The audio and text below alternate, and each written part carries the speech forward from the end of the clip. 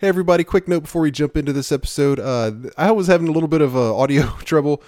I'm on a new rig right now and I didn't have my mic set up perfectly, evidently. I managed to get it mostly under controls to where it doesn't sound terrible, but you might notice that my audio sounds a little bit off in this episode, a little bit clippy. I apologize for that. I think I've edited it to where it's not too harsh. Also, there are a couple parts early on where my internet was kind of lagging a little bit because of some storms I think that had come through. Jay and Travis don't come. There are a few parts where their audio starts to really get messed up, and I'm going to try to edit most of that out, but I'll probably end up having to leave some of it in. So, but that does go away fairly early on in the episode. So sorry about all these audio issues. I think I've got everything fixed so that next time should be smoother. And I think I've got it pretty much under control to where it's not painful to listen to. So just wanted to go ahead and apologize for that off the bat. And I guess that's it. So thank you for listening, and let's jump into the episode.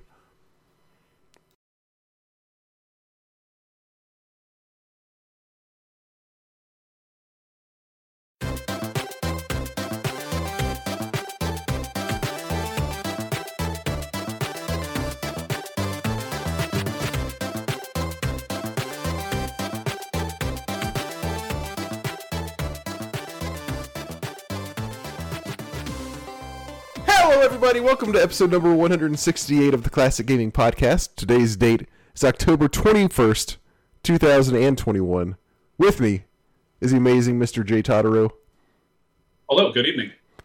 And I had promised Michelle from Petey's Power Hour, but there has been a change of plans. As most of y'all probably know, we're a little bit late getting this one done. Jay's had a lot of stuff going on. I've had a lot of stuff going on. This timing didn't work out for Michelle, but we do have another very special surprise for everybody. Travis from, where do I even say you're from, Travis? Poly fill in the blank, mess, or no, Poly fill in the blank and fill in the blank friend. So mess friend, drunk friend, Poly kill, podcast, Poly Media Network. If you say Polly one more time, I swear to God. What other? What am I? Tales of the leaving Lesser out? Medium. Don't forget that one. That's my favorite one. The one that nobody listens to. Tales of the Lesser Medium. That's your favorite one. Yeah, why not? It's a good one. It takes forever to put those together, so I love it just because I've spilled a lot of blood and sweat on it. So it's a good Yeah. one. I think. I mean, I'm gonna have to be like the just kind of go along with the trend. I think Drunk Friend is probably my favorite, but I think Tales of the Lesser Medium is my second favorite. Oh, Great concept. Well, thank you. Yes, it's hard to top anything the old SNES Drunk's on. He's just too good. he is good. That SNES Drunk. He's such a guy. Man, you want to give us a quick update on what's been going on with your podcast and all lately? Anything you want to just like throw out there? Let us know what you've been talking about. Yeah, so I mean, we got with Drunk Friend, as you alluded to. I do that with SNES Drunk, who's no stranger to your audience because he's been on here a couple of times. I was on here with him one time, and then I was so excited I got to come on here without him. It was like I got my wings. So yeah, that's been great to not have to be shackled to him all the time. But no, so Drunk Friend, we interview a bunch of people. So this episode that's coming out tomorrow, actually, I don't know when your folks get this, but on Friday, on October 22nd, we interviewed Zygor of Zygor Gaming, and that's a neat little YouTube channel that covers gaming. It's not too indifferent from SNES Drunk, to be honest. And we got Michelle over there with Petey's Power Hour. She's also on the network, so I guess she was going to be here, and now everyone has to be disappointed that it's me instead. But if you like, beverages, she's going hard on that. And you've been on that podcast, Rob. You love it. Yeah, I love it. It was fun. It's a good podcast. You learn a lot and you quench your thirst, which is great. Yep. Tales of the Lesser Medium, we're still cooking on those. Those take forever, so I won't even really spend a lot of time on that. But they are great. They're funny. I'm proud of them. So I like those. And then Polykill. We're just out there. We're just beating the games on our backlogs, boys. Life's hard. There's too many games, to be honest with you. And so we just fight that battle. It's a tough one. I've just kind of come to the. given up on half of my backlog. Like back in like the early 2010s when Humble Bundle was really big and like Steam sales were still like a really big thing. I used to just go nuts anytime there was anything like that. He would. It was obscene. And then he'd be like, oh, I got this game for like 33 cents. I'm like, what happened to the last bundle you got? Have you played any of them? Oh, no. Yeah. I have Humble Bundles somewhere on the internet that are rightly mine. I have no idea how to get them. I forgot passwords long ago. That happens. I've gotten a lot better about it lately, but I mean, I'm trying to pull up Steam right now. It's having a little trouble because I think it got screwed up when I tried resetting my internet. But like, I have so many games that I'm just like, no, I don't even have any interest in installing that and even trying it because it looks terrible. Yeah. No, I'm with you there. So that's what that podcast truly is all about. Fighting through that sweet backlog of games. And I guess I'll plug one more thing before we get into the episode. But this Sunday, on my Nest Friend YouTube channel, which is I guess another thing I can plug. I got so many plugs. We are going to me and Steve are going to be going through our collections again. We did this a couple of times where we show our faces like a bunch of idiots and show off our collections and stuff. And so this coming up Sunday, October 24th, 9 p.m. Eastern, we're going to be showing off our Xbox stuff. And he has a Vectrix and he has a Tapwave Zodiac, which is a weird thing I didn't know existed until he mentioned it. Tapwave Zodiac.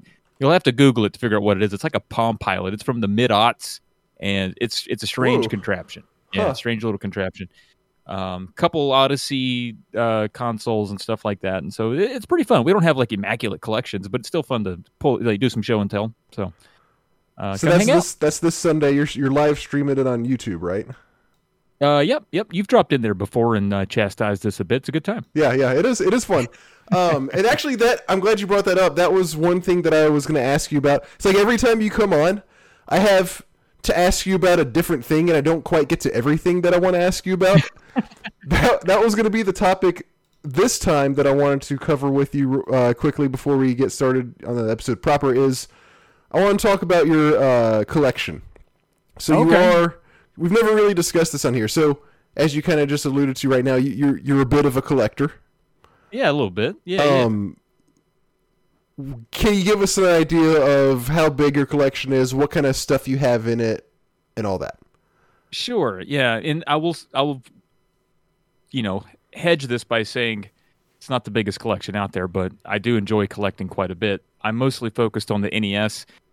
I guess I have some loose aspirations of getting most of them. There are certainly a few that you just can't get as a reasonable adult, like your little Samsons and your championship cards and your stadium events. I don't know how attainable that is, but we'll see how close we get. Mm-hmm. So in all of the ones I have counted, and I do, of course, if you collect, you have this on an app ready to go. I mean, collectors have stats at their fingertips. So physical medium, 2,500 is roughly what I have. Shit, that's pretty awesome. Yeah, but I knew it was pretty. I knew it was pretty huge. I didn't really have an estimate, but I knew it was big. It's a good girth for sure. Whoa. A whoa out of the background from Jay, but a little bit of everything. So, like I said, I go hard on the NES. Right. We go hard on the N64 because I think that is an attainable collection. I'm only like a few shy. A couple big ones in there, but it's definitely more reasonable than the NES, let's say. And I see you like ugly box art, huh? Come on now. I mean, yeah, to an extent. Well, I take it back because the NES has some of the best box art. Honestly, yeah. Like I look at Abadox. That's brilliant.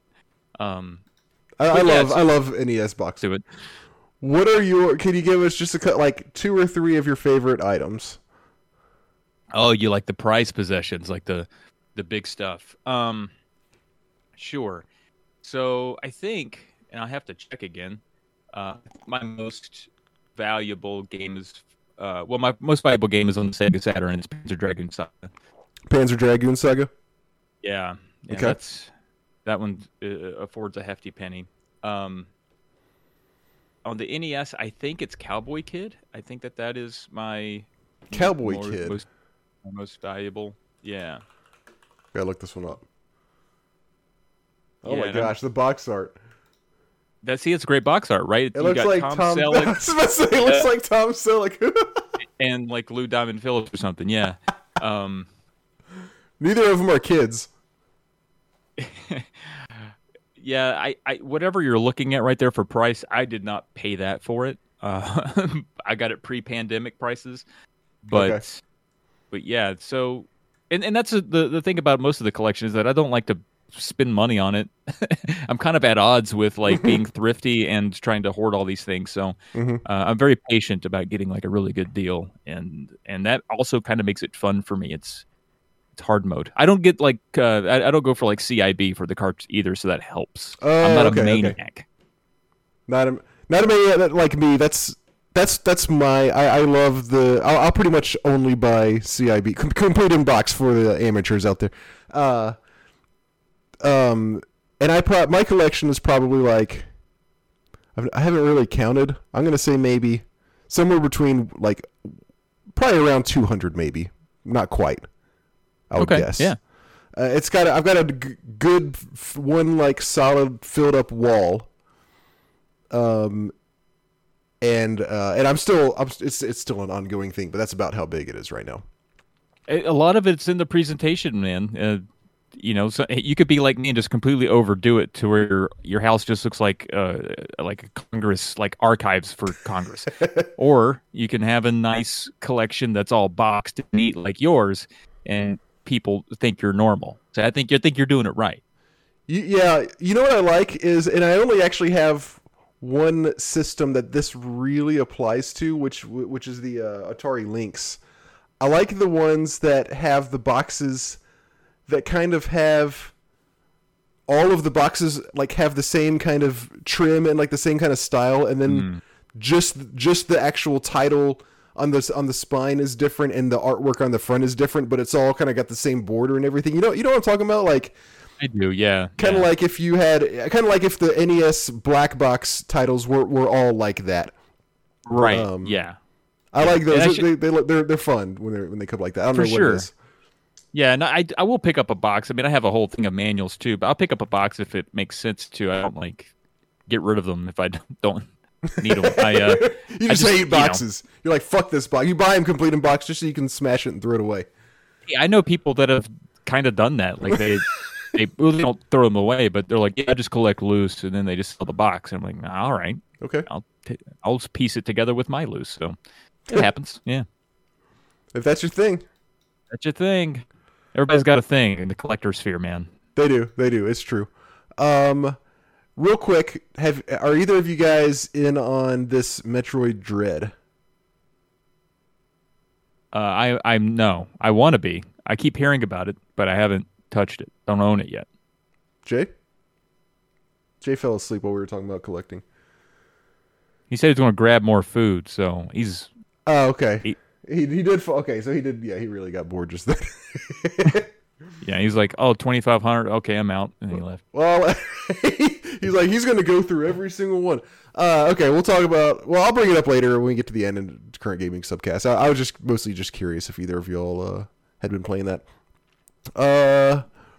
Okay, Jay, are you back? I just saw you pop up. Yep. Are you playing Metroid Dread? No. Do you plan to? Probably not. Oh, really? Okay. Yeah. Just didn't really draw my interest too much. I picked it up. I usually don't like games like that, like Metroidvanias in general. I kind of just don't really like them too much anymore. But Metroid specifically, it's like I'll make an exception for it. So I have been playing it. It's pretty fun. I won't talk about it too much right now, but I was mostly just curious if you all had. Let's talk about at some point, but not at the moment. Okay. Let's talk about news. I'm not gonna. So we're a little bit late, as I mentioned earlier in the podcast on this episode. So I really have way too much stuff to cover. So I'm not gonna talk about everything, but talk about the main stuff. I guess kind of one of the biggest things that came out since the last episode was this deal with the with the Switch. I don't even remember what it's called, but the new Switch Online expanded membership, whatever they're calling it. So, as you know, Switch Online is like $20 a year or something like that, and you get they've got like a small library of NES and SNES games that you have access to if you're a subscriber, as well as the typical like being able to play online and that kind of stuff. Well, they've just announced an expanded version of their online subscription, which is, along with all that stuff, it adds Nintendo 64 games and Sega Genesis games. Pretty sweet. Nice. Yeah. Pretty sweet. As with everything Nintendo does, however, there's a catch, which is this full package subscription is $50 a year. Whoa. Which is like kind of just not really worth it. The Nintendo 64, I mean, unless you're just really, really in for these libraries in particular. Like when I saw it, I was like, maybe I will. Maybe not, actually, once I heard the price, because it's just like $30 extra a year for Nintendo 64 games that I'm probably not going to get it. Like, I still haven't played, most of the NES and SNES games. I still do return to those from time to time, but it's like, if I could just keep playing those, I'm not going to shell out this kind of absurd price for the rest of them. The Nintendo 64 games they're going to have, or I think it actually just started, or it's about to. So this might already be out now. If not, it's coming out sometime very soon. Nintendo 64 library, they've got Mario 64, Mario Kart 64, Ocarina of Time. I wrote down Win Back. Is that really the name of one of the games? Yeah, it is. Yeah, Win Back, yeah. Oh. Yeah, it is. Okay. Win Back, Star Fox 64, Yoshi's Story, Dr. Mario 64, Mario Tennis, and a Japanese game called Sin and Punishment. The Sega Genesis games, most of them, but not all of them, most of them are games that were on the Sega Classics collection that you can get on Steam and all that, or the Sega Mini Console, but they do have at least one that isn't on either of those. The Genesis library right now is Castlevania Bloodlines, Contra Hard Corps, Dr. Robotnik's Mean Bean Machine, Echo, Golden Axe, Gunstar Heroes, Musha, Phantasy Star 4, Rise Star. That's the one that I know isn't on any of the other things. Shining Force, Shinobi 3, Sonic 2, Streets of Rage 2, and Strider. And then games that they've announced will eventually be added to the Nintendo 64 library are Majora's Mask, F-Zero X, Mario Golf, Pokemon Snap, Kirby 64, The Crystal Shards, Paper Mario, and Banjo-Kazooie. They're also going to have controllers for each one that are going to be $50. The controllers are $50. Jeez. So, I mean, going back and looking back at this, if you really are wanting to go hard in on these libraries, like maybe an extra $30 a year isn't really that bad of a deal, but it just seems kind of high to me, like $50 a year. I don't know. Maybe it's not too bad. What do you guys think? I don't know. I think it kind of isn't great. I mean, Yeah. like you said, the Sega, the Genesis collection. I mean, that's how much can that be going for these days on Steam? I mean, you're already getting most of that stuff. Right. That stuff can already be easily emulated as is. The N64 is the only thing people have trouble getting access to, and yeah, I guess $50 a year is cheaper than buying these things outright these days. But Right. damn, that's a lot for a handful of. I mean, I like those guys. They have an affection toward the N64, but that's too much.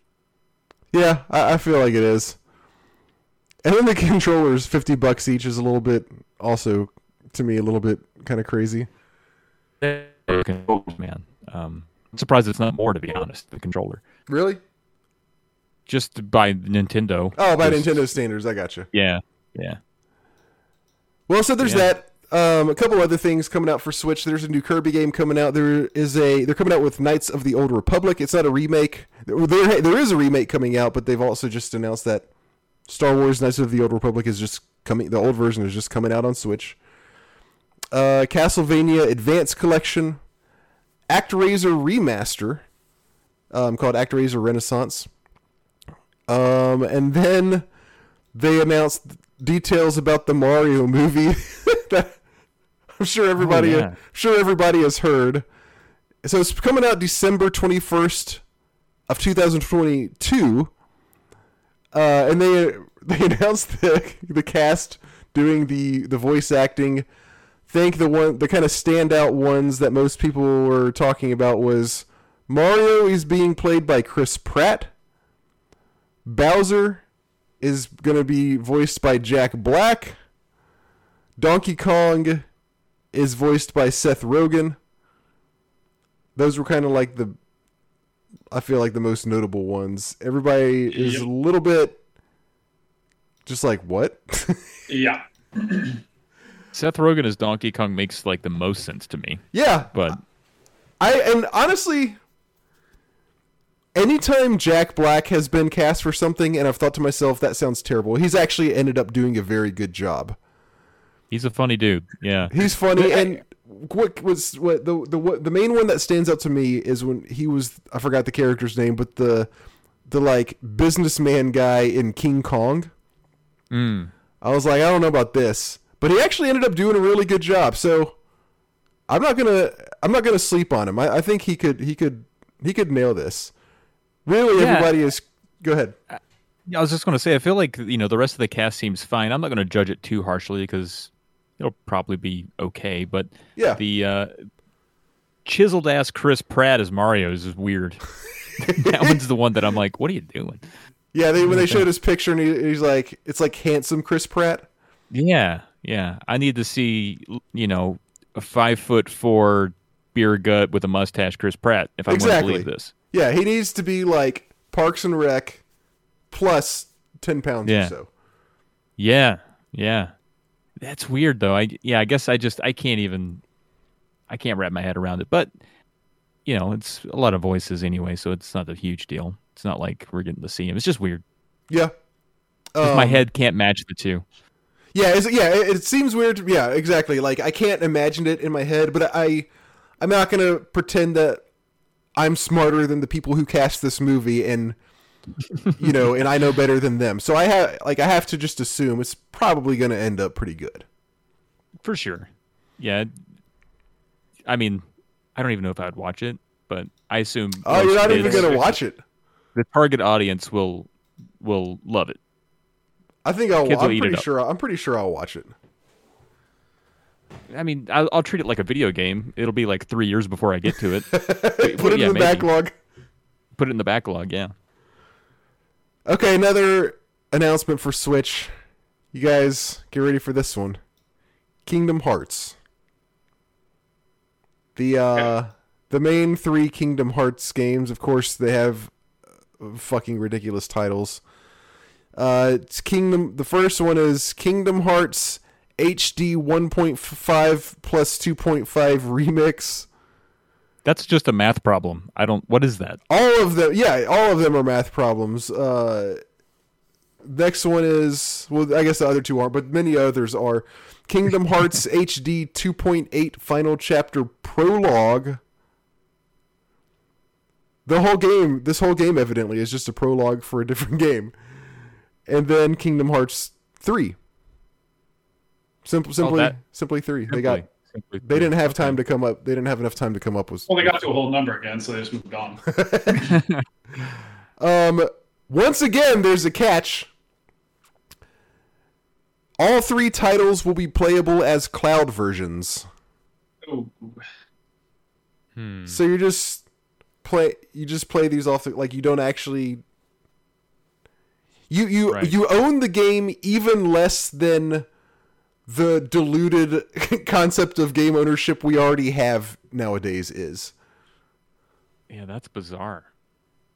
It's pretty weird. The speculation that I saw is that it was easier to do it this way so they didn't have to figure out how to get these old games running on Switch like architecture, which I guess makes sense, but it's not like they haven't done that for 1,000 other games already, so it doesn't really make that much sense. I just don't. I'm not even. That just irritates me. It's like the whole point of the Switch is to be mobile. Why the fuck would you make it so you have to be online to play a game? It's a good question, Jay. Very good question.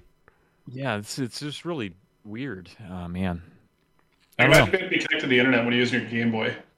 He's like, wait, what? So yeah, once again, I just don't know. A couple At the same time, I feel like people that play Kingdom Hearts are so used to just things being just fucking not making any sense. You're Dare right. you? You're exactly right, but how dare you? You're exactly. It's very true. Good, very good point, Travis. Couple other things. Stranger of Paradise Final Fantasy Origin has a release date March 18th of next year. The collection of Saga Final Fantasy Legend is out now on Steam. It contains the Final Fantasy Legend games 1 through 3. Those were all 3 Game Boy games, right? Yeah. Okay. I knew like the first 2 were, and I couldn't remember if the third one was or not. I'm not going to go over all the new games that have all like the new old games that have come out on GOG because it's going to take a while. GTA Trilogy Definitive Edition was announced. I don't know if we have much detail on that, but it's GTA 3 and Vice City and San Andreas. That collection has been announced. And finally, you ready to shit on Blizzard, Jay? I'll let you take it. Honestly, I'm just like, holy fuck, dude. Like, of all the things, they're such scum. It's actually crazy. They're the scum between my toes. Diablo 2 Resurrected. Oh, never mind. Oh, not even what you were going to talk about. Yeah, I think there were more kind of events regarding all the like lawsuits and legal action and like all that kind of stuff that's happening. I didn't even write it down this time. I was just like, I was kind of like felt exactly pretty much like what you just said. But I will mention Diablo 2 Resurrected has come out and is evidently plagued with like connection problems and server problems. Even still, how long ago? It came out like 2 weeks ago, right? Yeah, 2-3 weeks ago. And it's still having major issues. Somebody on Reddit earlier posted that they haven't been able to get on Switch in like a few days. And it's online only. Yeah, yikes. I mean, if you are surprised in the slightest, you have to pay attention. Yeah, I mean, I'm not going to place the blame on the consumers here, but I will say we should all know better by this point. That's exactly what I told everybody. Anything else? Any other news things anybody wants to talk about before we start talking about our games? I don't think so. Let's talk about games. That's enough. That's enough news for one day. Travis, how about you kick us off? You're the guest of honor. Yeah. What have you been playing? playing? Yeah, what you been playing lately? I've been playing this game called Carry On. Carry On? Like, I don't know. Okay. I don't know if it's like baggage on an airplane or not, but it's I don't know if you guys have heard of this game. It's This is a newer game that you're talking about. It is actually. Yes, yeah. Okay, I do know what you're talking about. Yeah. Yeah, I'm playing it on the old Switch. I'm trying to look to see when it came out. Actually, I don't recall. But I've got a it. couple years back. July 23rd last year. Okay, gotcha. And so this game, you play as this like octopus ass thing, man. It's just this gross thing, and it turns horror on its head because you're the baddie. You're the thing that's killing everything, and so you're like in this containment unit. It's like this subterranean facility, and apparently you got loose, and you're just trying to escape, and so you have to figure out like the security systems and where the guys are, and you can grab them and beat the security guys up and eat them and get stronger, and then there is sort of a gated exploration element to it where you have to backtrack through places. You get a new ability that lets you go through a different kind of door. You know what I'm talking about? So I'm trying not to say Metroidvania anymore, but I know.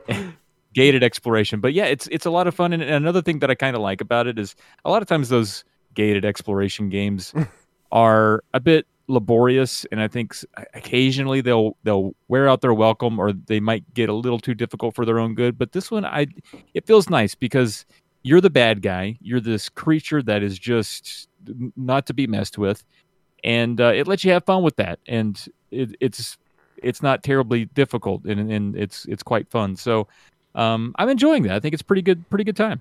Carrion. Okay. What was it? I actually played this a little bit, and like when it first came out, it was when I had the Xbox Game Pass. That's what it's called, right? Game Pass. Yeah. I had that, and it came out, and I had actually been like kind of loosely following the game because it just looks so cool, and I played that a little bit, and it's a really cool game, especially if you like, as you said, gated exploration games. I don't, as I mentioned earlier, I kind of make an exception for Metroid, and is with that genre, other games I just don't really care for that much. But as far as that type of game goes, this was, I felt like, a very good one. Mostly, like, well, maybe not mostly, but at least half because of just how cool the visuals are. Because the thing that you're controlling, just like the way it kind of like launches, it's almost like a blob that just launches little tentacle-like appendages. Not even appendages, it like kind of blobs itself out in kind of skinny fashion to stick to walls and stuff. Like you're climbing all over the ceiling, all over the walls and everything. There's no even concept of like platforming. You just go wherever you want to go, and it kind of like sticks itself to walls however it needs to get to where you want it to go to, and like that's really cool. The animation, somehow they like really made that look just perfect. Yeah, it looks great. Yeah, it looks fantastic, and like whenever you eat a scientist or whatever it is, like that's all very gory and like as really cool. It's 8-bit, or I guess it's not really 8-bit, maybe 16-bit. I don't know what they're trying to emulate, but as gory as that can get, like it's just like bone crunching. You can see like rib cages and stuff. I don't know. I think it's kind of cool. Yeah, it's a pretty fun game. It is. How far have you gotten? How long have you put into it? I want to say I'm probably 3/4 of the way through it, and I was playing it a little bit before we got on, which is I was actually a little bit excited that I got here too early so I could play 30 more minutes of Carrion. But yes, nice. I really do enjoy it, and you know, 'tis the season, right? I wanted to play something spooky. This one's been on my backlog for a little bit, so it kind of fits the theme a little bit. Even though I'm not the one scared, I am scaring the crap out of tiny little scientist, and it's great. Nice. Anything else? How much was it? Huh? Like, how much was the price tag on it? Good question. I think, and I could be mistaken, I want to say I picked this up. See, it was Devolver Digital. I had I got like a physical copy, maybe limited run, but they sent me I think it was limited run because they emailed me a download code, so I downloaded it and played it on my Switch, even though I have the physical copy. So it's like cheating to keep a game sealed. That didn't. I have no idea what I paid for it, but for Steam, it's probably, I'm going to say like 20-25, that range. That sounds about right. And I think it's it's probably worth the $15 game in my opinion, $10 to $15. Okay. Anything else? And you asked me, yeah, I'm also playing because it's the season. I'm playing Resident Evil Village. Evil Village, nice. That's a good one. The thing I really like about Resident Evil Village is that it does have a lot of affection for its predecessors, and so you get a lot of the classic Resident Evil flavor in there because they partition the game into sort of these four different set pieces, and each one harkens back to a specific era of Resident Evil, at least loosely, and you can kind of tell like there is a whole section where you're in a mansion trying to solve puzzles and some other ones as well. So they did a really good job. Konami's just killing it, man. Capcom is just killing it right now. Erase what I said about Konami. I did not mean that. But Capcom out there killing it, man, with the reboots and the remakes and just keeping the Resident Evil pumping. It's awesome. I agree. It looks really good too, man. Like I've been playing it with my buddy, and it's just one of those games where you just find yourself walking into a room and just staring at the furniture because you're like, man, this looks fucking good. Like, all the lighting looks good. I can see like dust particles, and you get carried away doing that, and then something comes up and scares the hell out of you. But it's just one of those games that's fun to gawk at. I love it. How far are you? Again, I think we're about 3/4 of the way through. We like to co-op those games, partly because we're scaredy cats, but we found that with a lot of horror games, sometimes the difficulty is part of it, and it's easy to get frustrated and like go a long time and kind of have the wind taken out of your sails. But when that happens, like you go through like a long section and you're like, you die and you're like, I don't want to have to go through all that again. It was stressful or whatever. Hand the controller to a buddy, then he goes through it. We find that we get through the games quicker that way, and we have a large backlog of spooky ones we want to get through. So we've been making some pretty good progress on that one, and man, I just can't say enough about it. I'm blown away. I like 7 too. 7 was great. That one was probably even scarier. I haven't played 7, but yes, my understanding is that they kind of toned it back a little bit scariness wise when they went from 7 to 8. I have 7, but I haven't played it yet. But I played 8, and it was the first Resident Evil I've played since 4, and it got me interested back in Resident Evil. It was so good. Nice, yeah. Well, you did a good job because 5 and 6 were not so Resident Evil-y. I won't call them bad games, but they're pretty far removed from, I think, what made Resident Evil special. Okay. And so, yeah, 7 and 8 really get back to, isolating you and not giving you like a ton of really powerful weapons, and it's not like an action movie like 5 and 6 were, and 4 kind of became.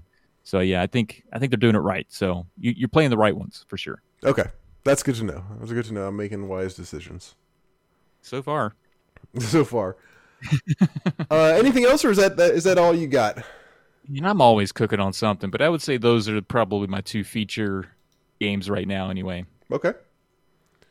All right, awesome. Jay, how about you hit us up with the awesome with whatever games you've been playing? Yeah, do you even know if it's an awesome game? I don't know. You heard me. I caught myself. I did play an awesome game. Oh, good. And let me know if I start lagging at all, because I've been hearing some latency on my end too, so just want to make sure. Yeah, there have been a few spots I might probably have to edit out a little bit, but for the most part, we've been good. Okay, cool. So I also played a Switch game, but it was a game that was a re-release that I didn't even know existed on the Switch, and that was Final Fantasy X. I have been wanting to play Final Fantasy X again for a while, and I was really inkling to do it. I was going to do it on my computer because I really wanted to play the international version because it's quite a bit harder, and there's some other things in the game that I haven't had a chance to experience very much. So I was reading online about the easiest ways to play it, and there's like some poor translations you can find for ROMs and stuff. And so I was like, I wonder if it's for the Switch. And then I Googled it. Sure enough, you can buy the first and second one, 10 and 10-2 for, it's like $50. Completely worth it, by the way, because I, over the last 10 days, spent 50 hours playing and I beat it. Holy shit, nice. Yeah, and it was incredibly fun. I love this game to death, and playing the international version was an absolute treasure. It was incredibly fun. So let's talk about it. So Final Fantasy X is probably, I'm going to say it very confidently, is probably my favorite Final Fantasy game after this playthrough for a lot of different reasons. So it's always been for you between that and Final Fantasy Tactics, right? Yeah, I would say of the standard style, I think this, like, you know what I mean by that, like the non. Like the main ones. Yeah. Of the main ones, for me, this is the best one. Yeah. Without question. And it, for whenever I go back and play old games, like we all do, my first thought is this game actually good? Right? It's like, I love this game a lot. I really enjoy it. Is the story great? Is the music great? Is it really all that great? Generally, there's some question marks, and then there's things you can answer. Like, okay, there's some areas that are not like perfect about this. This game is damn good. It is just incredible how addicting this game was. So I got it for the Switch, which, by the way, they should put me on a fucking Switch commercial, because I've been working a lot lately, and then I've been buying a house, so it's like, and I don't have a lot of time. So what I've been doing is, like, after I get done working, I'll sit on my couch for like 15 minutes, I'll play until my wife's ready to go to look at one of the houses, and then I just grab my Switch, get in the car, and keep going. And like, I feel like I'm a freaking commercial for them, because I'd like grab my Switch, play in the car, we go look at the house, you come back, I play it in the car, I get home, I put it in the rocker, and then I just keep playing on the TV. Like, it was just like any time, because I didn't have there wasn't ample time except for the weekends where I could actually sit down and play. So it'd be like 20 to 30 minute increments over and over and over, which is pretty funny. So Final Fantasy X, this came out for the PS2 originally back in 2001. I want to say, 2001. in North America as well. And this is the first one that was for the PS2. So this had a lot of updated graphics. Obviously, the gameplay itself really wasn't that much different than the older ones, like the PS1 era ones, but it did have some quality of life things that were added to it that actually I really enjoy, and they add some strategy elements to it. So let's start with the story. So I don't want to talk about the story too much, Robert, because I am actually unbelievably excited for you to play this game. I hope before. Huh? Have you ever played it before? Oh yeah. That's the first Final Fantasy game that I played. Okay, so do you remember the story at all? Not really. I really, really liked the game, and I remember the characters, and I remember like the big twist regarding one of the characters, and that's basically all I remember. Gotcha. So I don't want to talk. I don't know. Maybe I will. We'll see. Anyways, so the story for this game for me has always been very good. I've really enjoyed it. It is. So take a couple things into consideration. It is a 50-hour game. That is, by the way, me beating the game without doing really any extra content. So from 1 to 50 hours is literally me just playing through the game. I was playing on the international version, which again is quite a bit harder, and I'll explain that in a little bit. But it is. One thing you have to keep in mind is the dialogue is not perfect. And there's definitely some parts where I think the translations are a little bit off. Oh, yeah. If you think about it, I mean, realistically, half the game is probably you playing, and the other half is you talking to people and learning the story and watching the cutscenes and such. And there's definitely some parts that are not great, right? We all know about the Titus laughing meme. That scene is iconic and classic. Do the laugh. Keep the laugh for us. Fuck no, that's not happening. I don't get paid enough for that. You're close there. Yeah. Don't even start. So for me, I really enjoy this story. I think it's a very interesting perspective. There is a lot of complexity to it. And you do it. For me, it took multiple playthroughs to really understand the story in full. And I will say very confidently, I feel like I fully understand the story, even after this playthrough, which is pretty good. But my first couple ones, I definitely had some head scratchers, especially how the game starts and some of the specifics of it. But the overall feeling is very dreadful.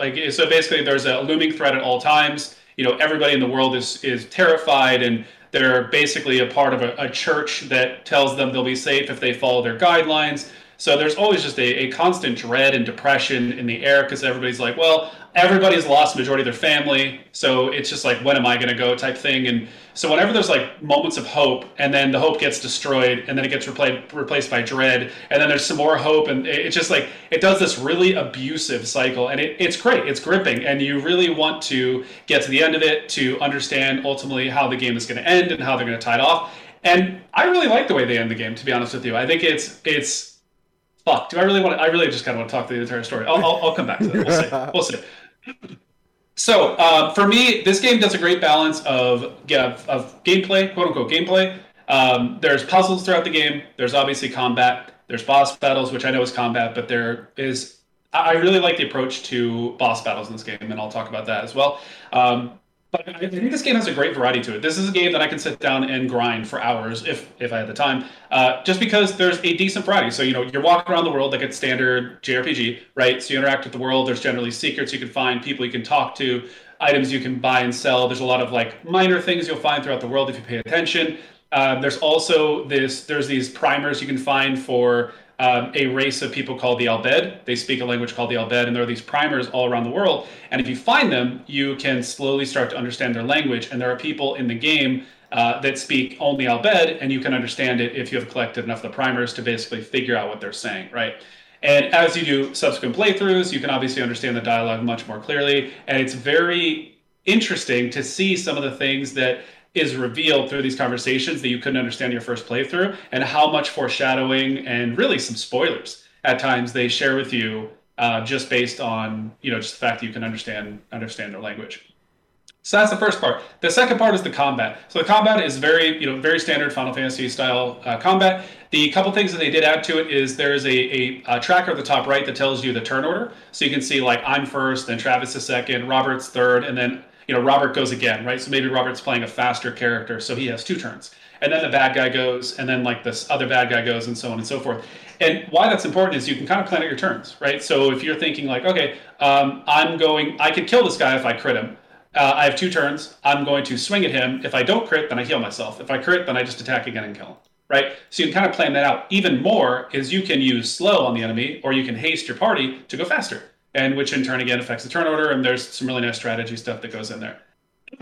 In the actual fighting, there's generally a couple different types of mobs that are countered. It's kind of like paper, rock, scissors, but a little bit more complex to it. So there are mobs that are like birds or wolves that are faster based mobs. And so Riku and Tidus are generally able to kill them very easily because of the speed that they have. Most other characters would never land a hit on them, or it's very unlucky. And then there's like Flan or Flan. They're mobs that have different elements to it, and generally, right, your caster is the one who's going to clear that up. And then there's armored units and so on and so forth. So each of your characters sort of has an early on assigned role to them that counteracts with certain mobs. So what that means is as you build out your party, because you only get 3 people, you don't have to have Tidus in your party, which is great. I was thinking about that as I started playing. I'm like, fuck, do I have to keep Tidus in the party?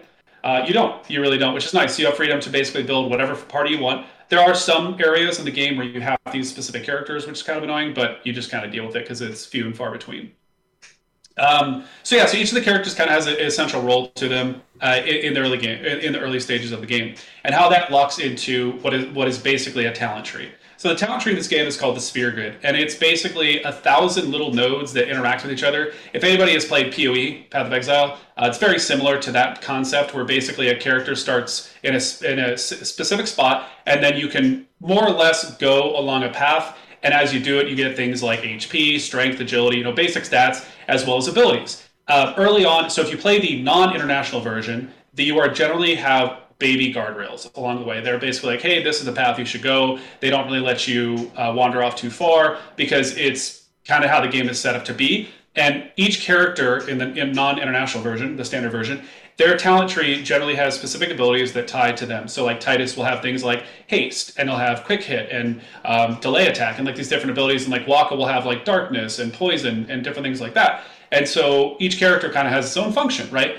And the guardrails are there. And what's nice about it too is in the original version, the pacing of the game aligns with the talent tree very well. So for instance, you'll get to a boss where if you had haste, you're in a pretty damn good spot because you're just going to get to go substantially more than them. Well, sure enough, you in your sphere grid or your sphere talent tree, whatever you want to call it, 3 battles ago, you got a sphere level and you got haste. The game paces itself right around it. It's very interesting because the game basically anticipates where you're going to be at in the talent tree as you go through the game, which makes the game, so basically at certain boss fights, you need certain abilities to make it easier. You get the idea.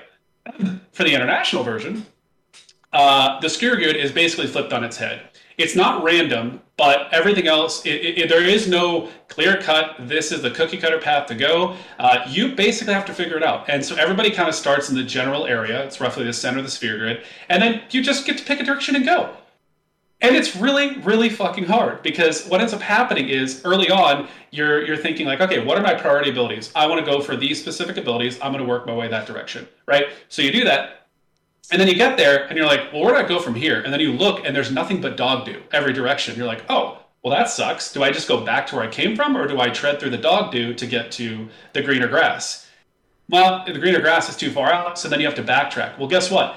See, every time you get a sphere grid talent, whatever you want to call it, the amount of experience required to get an additional one gets higher and higher. So if you waste time backtracking, which is not a fast thing, you basically move like 3 or 4 claimed nodes at a time. So if you've leveled 15 times and you've moved 15 spaces, it's going to waste 4 talent points just to get back to where you started.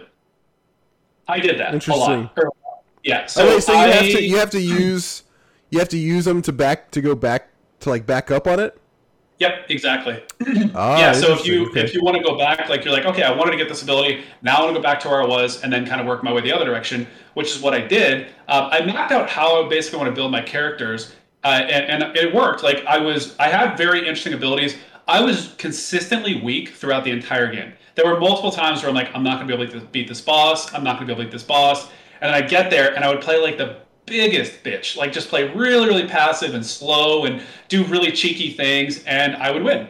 And I just kept doing it and kept doing it and kept doing it until I got to the last boss. And by the way, some of these boss fights took me over an hour just because I would sit there and meticulously plan out my turns, and I was scraping the bottom of the barrel. So spoilers here, the last boss is Tidus's father. His name is Jecht, and you fight him in his final Aeon. It doesn't matter. Did my computer just fall asleep? Oh, sorry, my computer just fell asleep. So when you fight him, he is a tanky boy. He has about 140,000 health, and I was not strong at all. I had like 4K max health on my highest level character, and he hits for, I don't know, like 3.5K.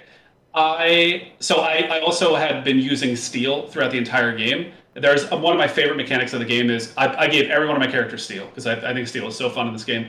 Also, the only way you can use the stolen items is to have the ability called use. So all my characters had steal and use because they're just ridiculous. They're so fun. They're so intricate. The way that these the items work is just really, really exciting. And it's fun. It's another way to basically wiggle your way through it. The two things that I leveraged to beat this game for the most part was using steal and using those items that I stole and using my Aeons. My party consisted of Yuna, oh gosh, I'm such a fucking idiot. This whole time I thought you were talking about steel as in the kind of metal. I was like, what is that? No. What was that spelled? Yeah, sorry, no. Theft. So that was my bad. Constantly throughout the game. Oh, it's all good. I would like delay fights. When I was in a boss fight, I would just sit there and rob them blind over and over and over, just make sure to like stack items up. I remember that you get like good stuff from the bosses, don't you? Like stealing from them. I remember making sure that I always stole from bosses on that one. Yeah, and it's not even just bosses, too. Like, throughout the game, you'll run into treasure chests, and if you steal from them, you get an item. If you hit them, you don't get anything. Oh, like the treasure chest as, like, an enemy? Yeah, you'll fight an enemy, and it can become a mimic, too, so you just have to get lucky. But yeah, so Jack took me about 70 to 80 minutes to beat the last fight, and it was you can ask Lisa. I was raging because he is such an annoying fuck. Like the boss itself is so obnoxious. So he has like 140k health, and he has these two pillars. And the pillars, if they're alive, every turn, they have their own individual turns. They heal him for 1500, and they charge his overdrive, which is basically his limit break. And they also remove any debuffs you put on him. So if you poison him, which I found out halfway through, he's not immune to poison, which is insane to me that the last boss is not immune to poison. Like, what?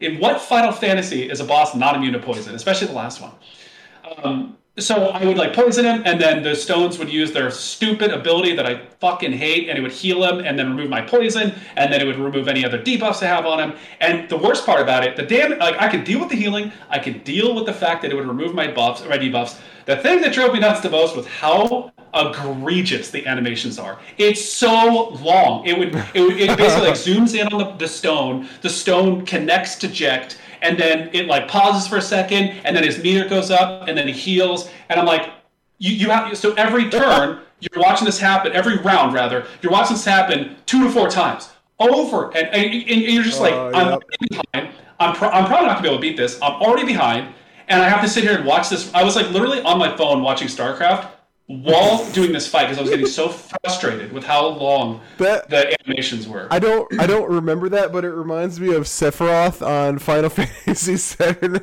when he does the move. I forgot what it was called, but like you have to watch a meteor like enter the solar system and pass every single planet and then crash into Earth. It's like a minute-long animation every time he casts it.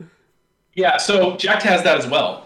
So when you get Jekt to his third phase, his limit break changes. So like his first limit break, I think he like picks somebody up, he squishes them, and he like slows them up, throws them on the ground. His second one, he like whips out a sword and beats your ass with it or something. And then the third one, he does that. It's called like the ultimate Jekt shot. And he basically like uses a planet like a blitz ball and just like cycles it into your dome a bunch of times. Like it is so lengthy. And then of course, after he goes, then his stupid minions have to go, so you have to wait for that.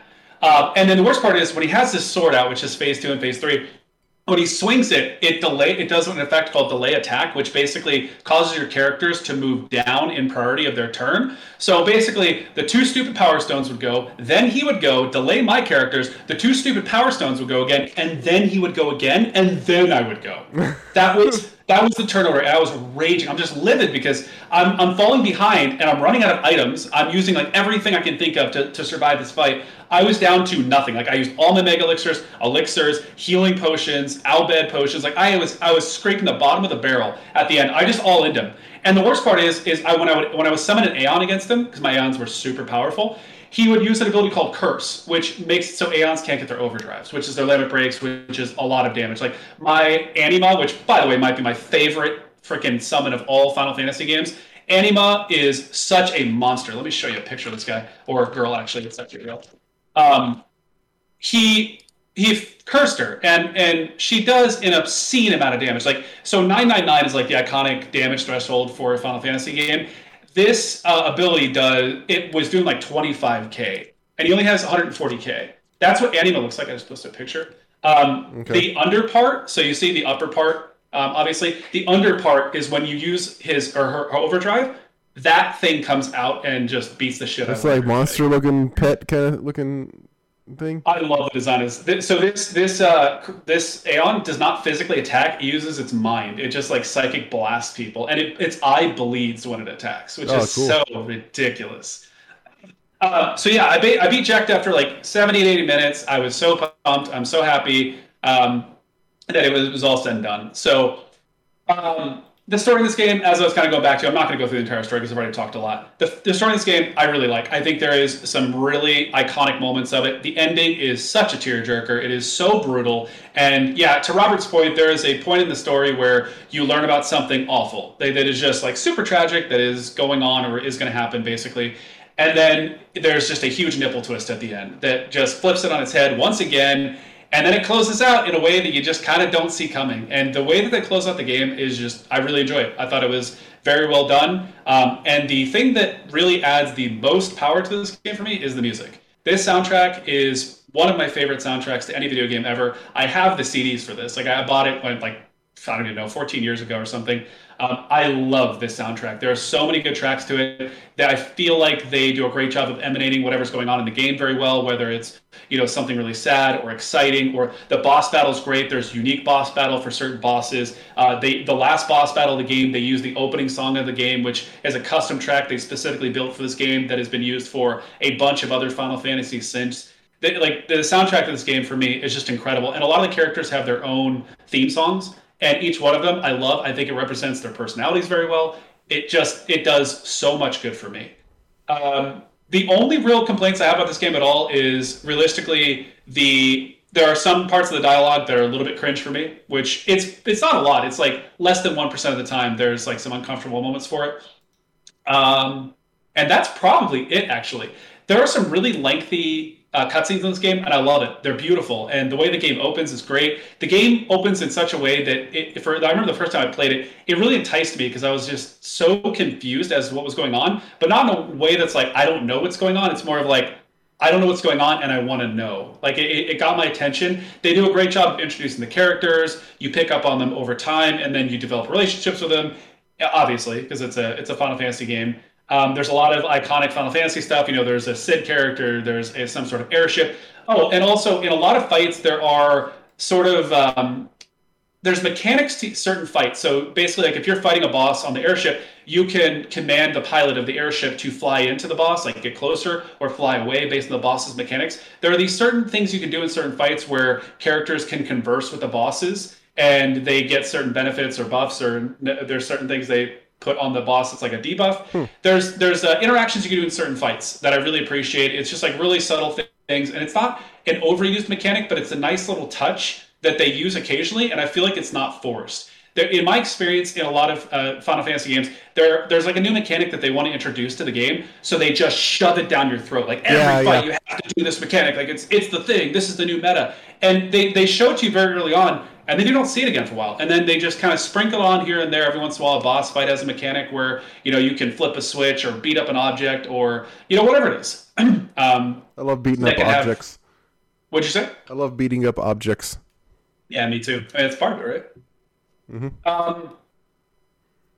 Trying to think what else. Oh, I cannot believe how many times they've re-released this game, by the way. I could not believe that they really released it for the Switch, because it's been on so many different systems. It's getting up there with, like, Diablo. Has it been on a lot? Really?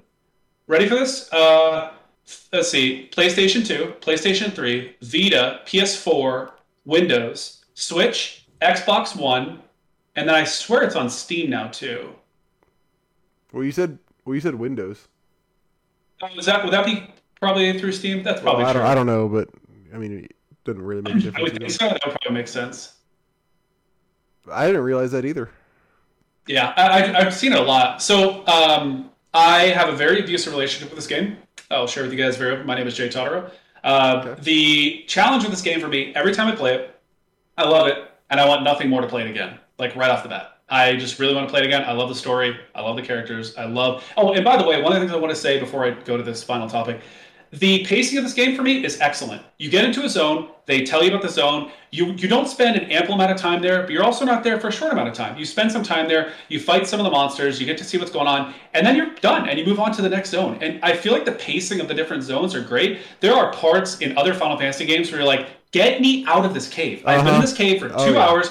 I don't know how to get out of here. I'm getting nauseous. Like, I'm so tired of being here. Get me out. And then it's like, oh, you're halfway through the cave. The pacing of this game for me, I feel like it does a great job of changing up the scenery, which then changes up the mobs, which changes, certain characters you're interacting with. I love it. I feel like you don't spend more than maybe an hour in a specific zone, which is great. Except for maybe a few. Yeah, from what I remember, I agree, but I 100% agree on what, like, the other games. Like, yeah, there are some where you're like, can we just move on, please? Yeah. So the abusive relationship part. Okay. Every time I play Final Fantasy X, I want to play it again. So what do I do? I guess you play it again. I don't know. Nope. No, you don't play it again. You do something else. I try to play Final Fantasy X too. Oh no. Okay. Yeah. So that happened. Oh, you did? You played it? I played a little bit. I'm like maybe like 4 or 5 hours in. Absolute dog shit so far. So Final Fantasy X has a very dramatic, serious tone to it. The music aligns with that. The story aligns with that. Final Fantasy X-2 is like a kid's version. It's a very lighthearted, fun, whimsical. So in Final Fantasy X, without going super far into depth on the story of it, everybody is under threat of dying at all times, right? And then people find out that certain things have to be done that are even more brutal than that in order to stop this thing from happening. And then they find out that even more brutal bullshit's going to happen because of that, so on and so forth. Right? Really dark, really twisted at times. Love it. And then Final Fantasy X-2 is like, hey, I found this video of Tidus. I think I know where he is. Let's go look for him. And it just turns into this adventure. And it's so bizarre. I do not understand why they changed the tone so much from the first to the second one. Because if they just, I don't know, made the main character of the second one, made it a serious game, and took it more seriously, sorry to use that word again, I would enjoy it. The combat is interesting. It's a slight I will say, I don't want to say interesting. The combat's kind of whatever. It feels like a appeal to people who don't like turn-based, so they made it look more like an action-based game. Because that's basically what it is. It's kind of like a real-time turn-based game. It's weird. It's not a well-executed system. What is it like? Is it like HEB? Kind of. I think that's what it's categorized as, but it's like there's so much happening that the strategy element goes out the window. So when I'm playing 10, it's like, the mob swings at me, it hits my character. I know he's going to take damage. Can he take another hit? Yes or no? Okay, if he can take another hit, then I move in, I do damage, I buff, I do whatever. This one, it's like I'm attacking, they're attacking, you're attacking, Travis is attacking all at once, and somebody dies. Like, oh, okay. Oh, this mob's really strong, apparently. It's just weird. Like, you really can't digest visually what's going on throughout the fights, and it just kind of ends. And it doesn't really feel like there's a lot of strategy to it. It just doesn't feel good. It does not feel good. And coming off of Final Fantasy X, which is such a good game, god damn, I would hate it. It's such a hard act to follow. And then for it to be kind of mediocre, I mean, the only thing that they're doing is what they did is basically at the beginning of the game is loop you in to say, like, hey, we know you want more Tidus. Here he is, but you have to play through the entire game to get to it. And spoilers, it's not Tidus. So Tidus is not even in the second game. It's a guy by the name of Shuyin, who is not Tidus. He just looks like him, which is like the biggest lazy cop-out I've ever heard in my entire fucking life. Yeah, just make a character that looks exactly the same. Yeah, and he's apparently from the same time, like the same era. He's from the same place. Like, it's all this bullshit, just all over the place, up and down. And at the end of it, which is even more dog shit, is Tidus comes back. They bring Tidus back. And then Tidus and Yuna get back together. They break up because they don't get along. And that's how it ends. And then they're moving on to the third one, which has been delayed because of Final Fantasy VII Remake. Wait, there's going to be a third one? Yeah, they're making a third one. Oh, I told you. Let me show you some gifts, Robert. Hold on a second. I don't know. I don't know if that's necessary. Oh, you're going to love this. So, in the third game, spoilers, right? Actually, yeah, it doesn't matter.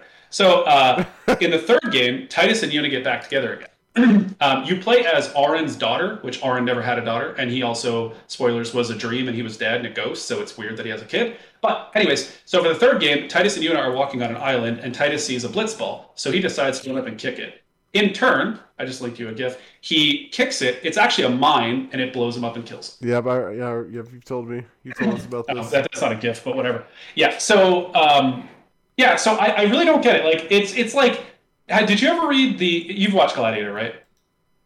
Gladiator, the movie? Yeah. No, actually, no.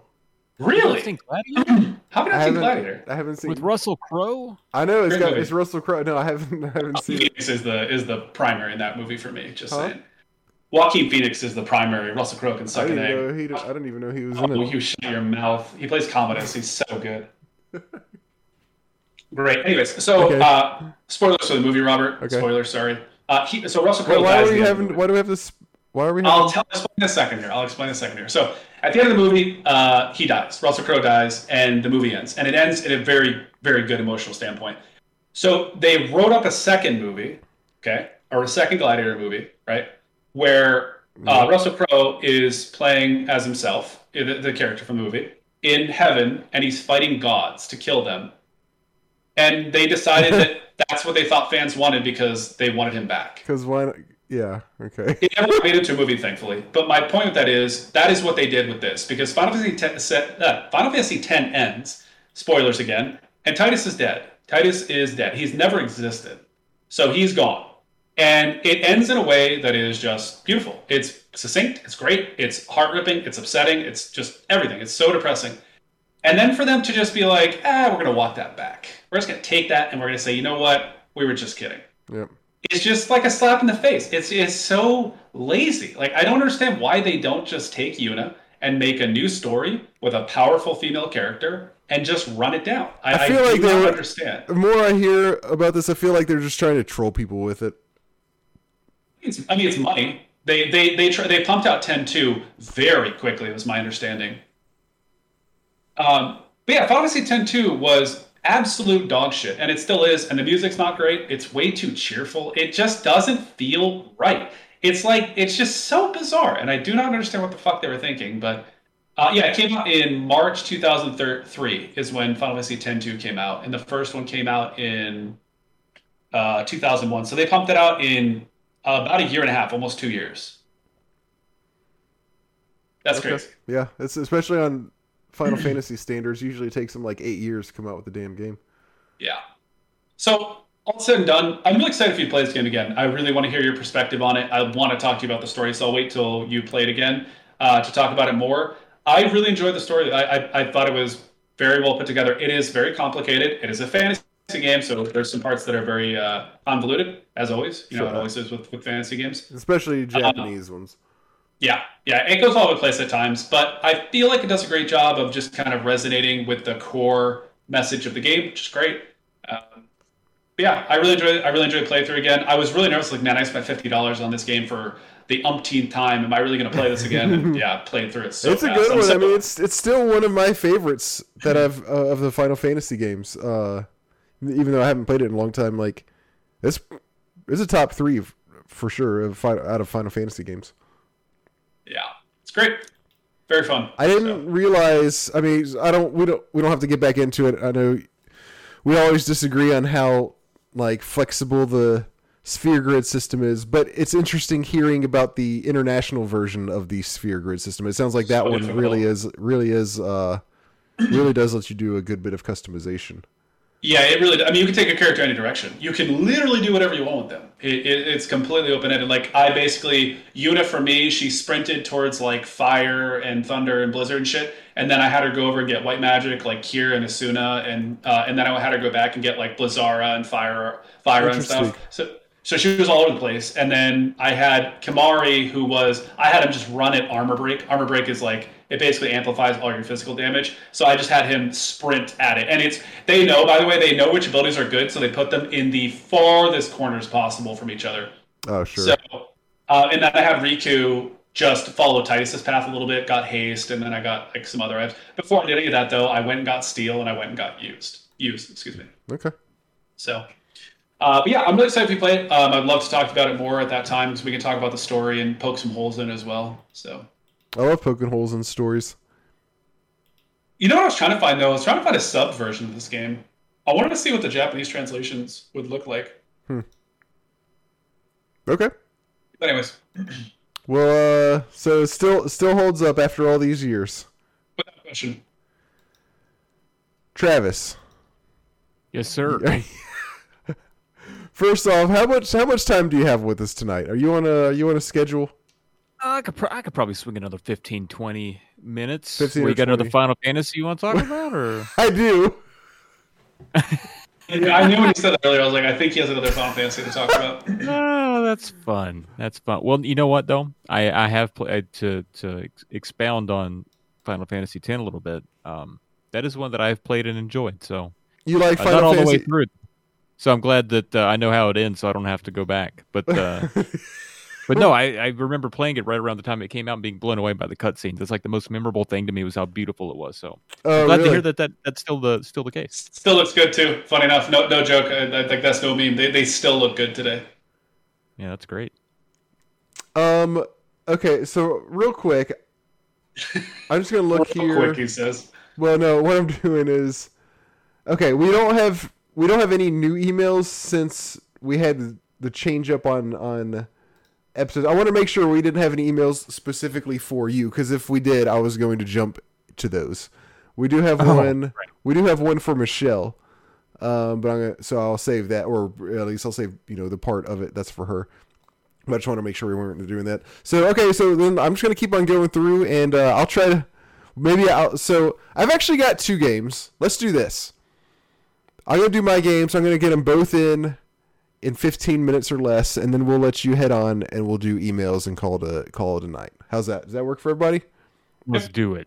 Let's do it. All right, Travis. First, I'm gonna give you a Final Fantasy break for a second. It's like every time you come on, we talk about Final Fantasy for an hour and 45 minutes. It just has Final Fantasy podcast, right? Isn't that the name of it? Final Fantasy. Yeah, podcast? that's just how it happens. So what I'll do, I'm going to give you a break. I'm going to talk about one that you might be a little bit more interested. Maybe. I'm purely saying this because it's an NES game. Q*bert. Q*bert, hell yeah, dude. You a Q*bert fan? I mean, Q*bert's all right. Q*bert is one of the few like single screen style, like arcade style games that I still kind of like playing.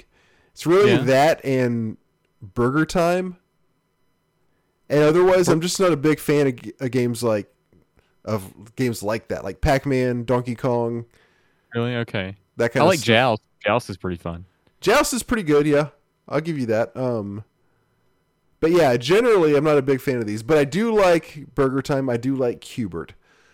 So Q*bert originally was an arcade game that came out in 1982. I actually couldn't find... I guess I could have just looked at the box and stuff that I have, but...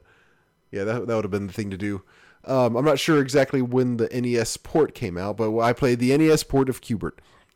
And I'm sure everybody is familiar with Q*bert. You're you look kind of like Birdo, and you're hopping around on this pyramid of squares. And the whole point is just to turn, whenever you hop on a square, it turns a different color from how it started out. And the whole goal of the game is just to turn all of the squares a different color. And then when you do that, you go to the next level, do the same thing, so on and so forth. Of course, to make it difficult, there are bad guys jumping around also at the same time. If you hit a bad guy, you die. If you accidentally jump off of the pyramid, like you just fall into a void and die also. But like something about this game just is, I really like part of it is, it just feels good jumping on squares for me for some reason, and seeing them change color. I get some kind of like subconscious satisfaction of being like, oh yeah, I turned all the squares blue. They used to be yellow. But now they're blue. I don't know what it is about that, but I just get some kind of satisfaction from that. But also this game is really actually pretty hard, because there are a bunch of like like in relation to the amount of space that you have to move around, there's kind of a lot of bad guys. I mean, there might only be 3 or 4 at a time, but you don't have a huge area where you're jumping around. If they jump on your square, you jump on their square, they're dead, and that's a life instantly. And some of them like will follow you, like the springy snake will follow you around, which makes it extra hard. And then the other ones, it's like they don't follow you, but a lot of times if you're close to them, you really can't predict which way they're going to go. So it's tough. Yeah, it is. Addictive though. Huh? Super addictive though. It really kind of is. And partly because it's tough, because like it is a challenging game. So it's not like you play it for 30 minutes and you're just bored because you're like, well, I've mastered the game already. No, it stays pretty hard, and I think that is what gives it some of its staying power. I have a hard time with the controls because the D-pad, of course, goes up, down, left, right. And I don't know that I've ever played this in an arcade, so I don't know if it's one of these games that has like a fancy arcade stick that's different from normal joysticks. But the pyramid goes, down and right, or up and right, or down and left, or up and left. So the way it is like right goes down and right. If you press down, that goes down and left. If you press left, that goes up and left. And if you press up, that goes right and up. So it's like, it's not very instinctive. Every time you press right or whatever it is, there's like a 50% chance that you're going to press the right thing unless you like really have the controls down. Because if you press right, that could be up and right or down and right, and you're just not sure, unless you've been playing for a while and really have them down.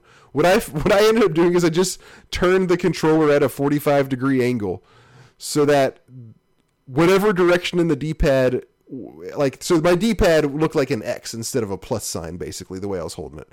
So that was how I kind of coped with that, and it made it a lot more manageable because I was constantly just like jumping off the edge of the stage and dying. And the A and B buttons don't do anything, so you don't even have to worry about those. But it gets interesting actually because after you get, like forget level and stage terminology, but basically like each level has multiple stages, or each stage has multiple levels, however it goes. Once you get through stage, like, stage 4 of level 1, then it goes to level 2. It's like Mario. It's like the original Mario style. Then you're on like level 2-1, and it changes it up a little bit in that once you're on the level 2 stages, you have to change the color on each block twice. So maybe it starts off as yellow, and then the next time you hit it, it turns green. Or like when you jump on it, it turns green, and then you jump on it a second time, and it turns purple, and you have to turn all of them purple. So you have to jump on everything, multiple times to get them all purple, and you don't pass the level until they're all purple. And then on the third level, it takes it a step farther, where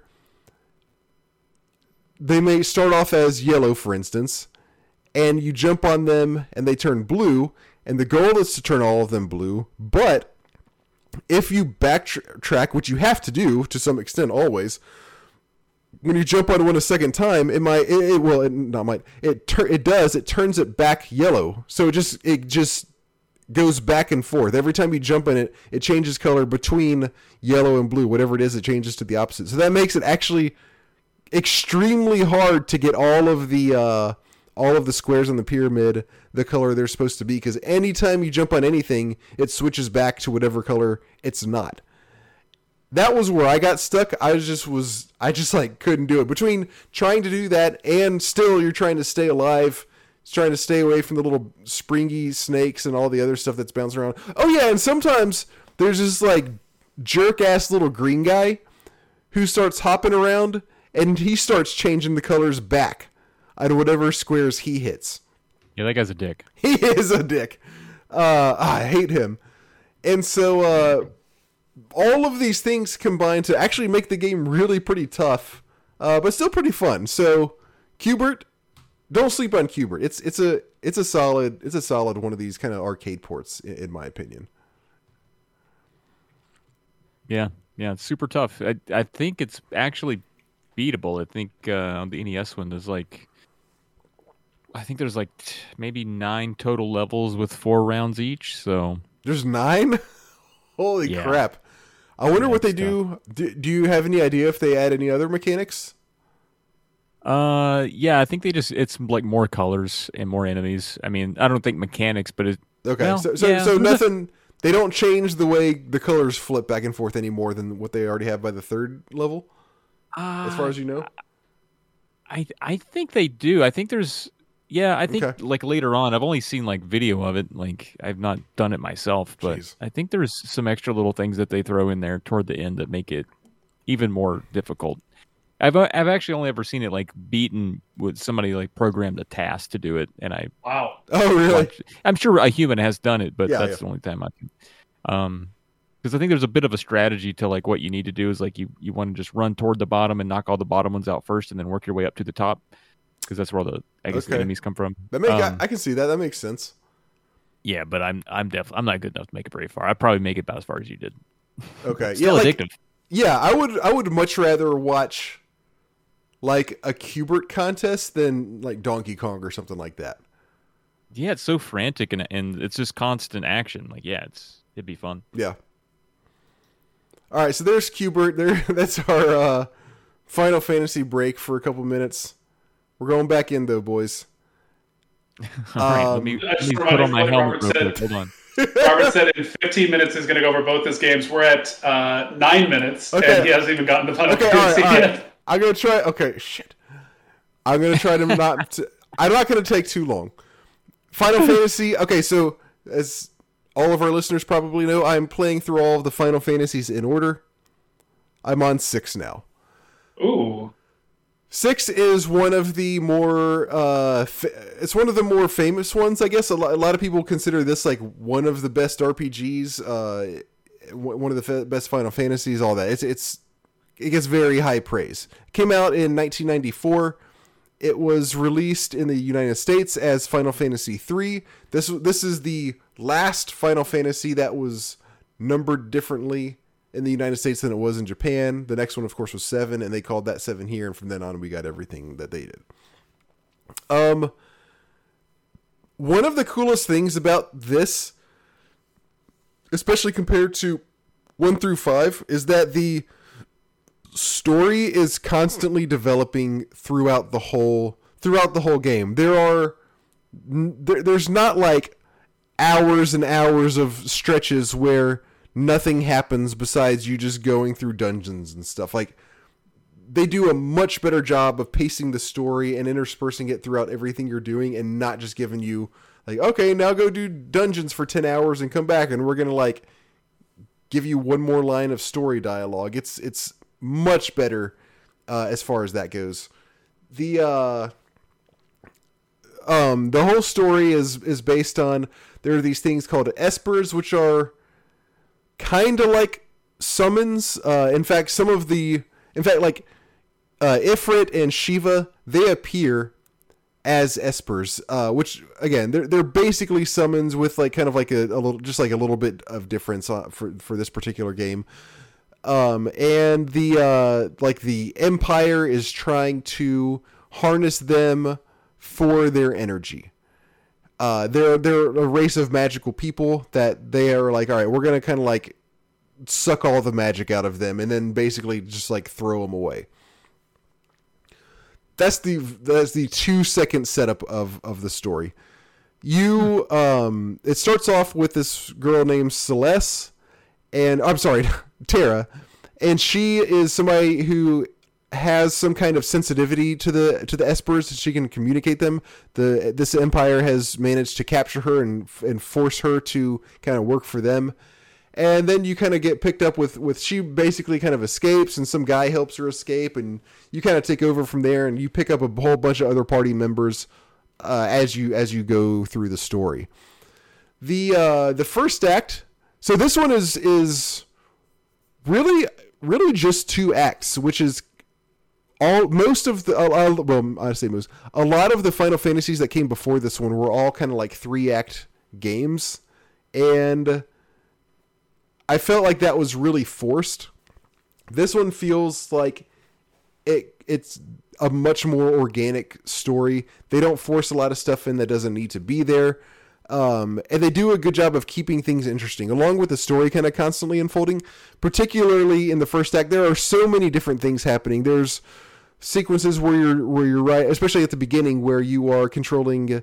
Not when you're in battle and when you're moving around, you're not just characters, but you're in magic. They're called Magitech tanks. They're tanks that are kind of partially powered by magic, so you get these special abilities that the tanks have.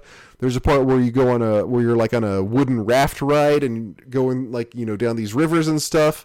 There's there's some conventional stuff mixed in. There's a part with a ghost train where you end up on this train that is the train that takes people to the afterlife when they die. There's a minecart ride. There's an awesome opera house scene where you are fighting through an opera house and you're listening to the opera go on while you're going through it and fighting bad guys and stuff.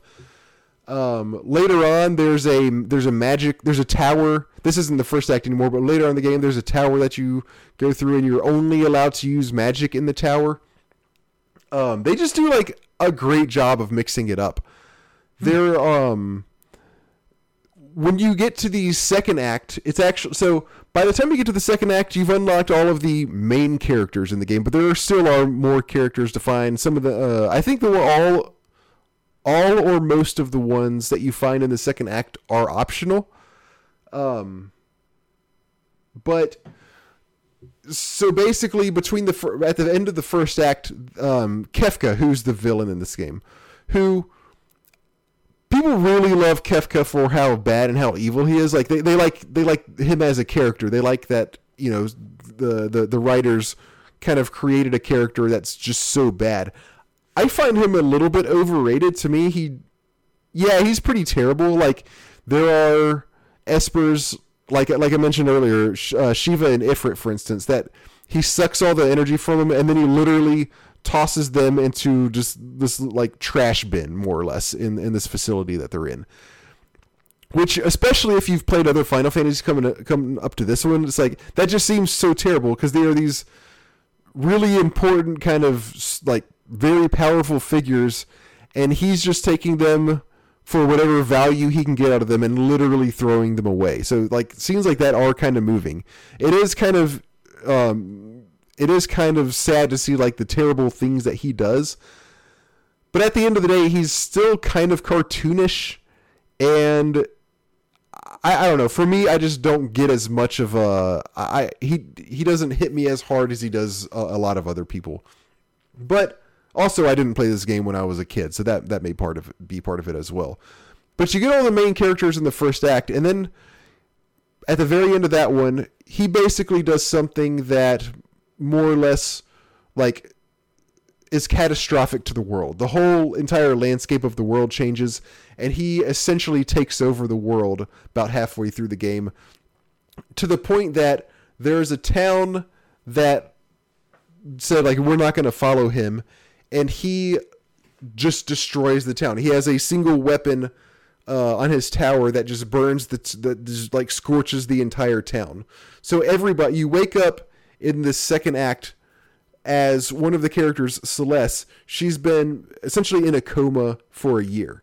She wakes up and you are playing as her at this point, and you're going around trying to like kind of get your bearings, figure out what's going on, and you find like this town that's just burnt to bits because of Kefka. Everybody's scared about what's going to happen. Everybody's depressed that the world is so destroyed. Everybody's like, afraid of if are they going to be killed next? It really goes into kind of like some dark territory that other Final Fantasy games kind of touch on, but they don't really show you the human side of so much. Like in other games, in other Final Fantasy installments, it might be like you talk to an NPC and they'll say something like, our village was destroyed. That's basically it. Like you don't really get much emotion out of them in the previous ones. They do a really good job of bringing all that out in this one and really making you feel for the characters in this, whether they're main characters or just NPCs. It does make you like kind of put yourself in their place and feel the things that they're going through. This is really the first Final Fantasy out of these that does that at all. So it does a really good job with that. Travis, how are you doing? Do I need to let you head out? I'm good. I'm hanging in here. Is Jay still pissing? No, I'm here. Oh, he's back. Oh, I thought he fell in. I'm back for a while. Oh, good. Thank goodness. I was starting to worry about sending one of you guys a message. It's like, we might need to call a search party for Jay. Nah, he's good. Amateur poops. So I'm curious, though. So far you've been making, I mean, clearly you've played other Final Fantasy games. You had some comments on 10, but you've been playing through them in order. Up through 6. What's been your favorite so far? What's the winner? Good question. Can I save it for the end? Can I keep you on the edge of your seat? And is that okay? Or you just need to know right now? You can put me right on the edge of the seat. All right, I'm going to put you right. Curious. All right, good question. I'm going to keep you on the edge of your seat for just a minute, okay? All right, I'm on the edge. Okay, you're on the edge. Few more things. I'm trying not to take too long in this. This game had some of the saddest moments, honestly, that I've actually seen in games. Not just Final Fantasy, definitely for Final Fantasy, but like, so here's a couple spoilers for the next like couple minutes. So if anybody wants to skip ahead, but there's one scene fairly early, like within the first 10 hours or so, going back to the ghost train that I mentioned. So before you get on this ghost train, one of the things Kefka has done there's a castle that his army was trying to break into, and instead of like doing it the old-fashioned way, what he does is he had the water poisoned, so it kills everybody. Men, women, children, warriors, civilian, soldiers and civilians. It doesn't matter. It killed them all. One of the characters that you come across at this point, Cyan, he worked for the king of that castle. Somehow he avoided getting poisoned, but his wife and kid died because of the poisoning. Well, when you're on the ghost train, which I said it takes people to the afterlife, you go through the ghost train. It's basically a big long dungeon. You get to the end. The final boss of the ghost train is you fight the train itself, which is really funny. The most famous thing about that one is Sabin, who's one of the characters in your party at this point, has a move called Suplex, where he jumps over, grabs the enemy sprite, flies up in the air with it, and then comes slamming it to the ground. And the great thing about this is you can suplex the train. It's very entertaining to watch. That's awesome. It's awesome, but when you finally defeat the ghost train, it kind of like goes off. It's like, it's done fighting you, I guess. And then it goes off to finish taking, all of these souls to the afterlife. And Cyan is in your party once again at this point. As you see it go away, Cyan sees his wife and son on the ghost train going off. Ouch. Yeah. And, he tries talking to them, and it's like the train is going away, and they can still talk to him, but they only have just a second to say bye. And his wife says, "My love, you made me so happy. Don't forget me." And then his son says, "Dad, I'll make sure Mom's all right." And that's all that they have time to say, and then the train goes away. Ouch. I mean, that was really something else, I thought. That was really, really touching to me. And then later on, not up to the same level as that, but when you wake up as Celeste after being in a basically a coma for a year, it was Cid that was taking care of her. She wakes up, it's just her and Cid, and basically Cid like has used up all his energy, and he's an old man at this point, and he's like, I'm sick, I have to lay down. You go out and trying to get food for him to help him feel better. And basically at one point you go back to try to, feed him, and he's just dead. And it's just the guy who's, devoted the last year of his life to taking care of you. And once you come back to life, it's just like a couple of days later that he dies, and there's nothing you can do about it. And you are all alone in this basically like new version of the world. And it's like, what do I do?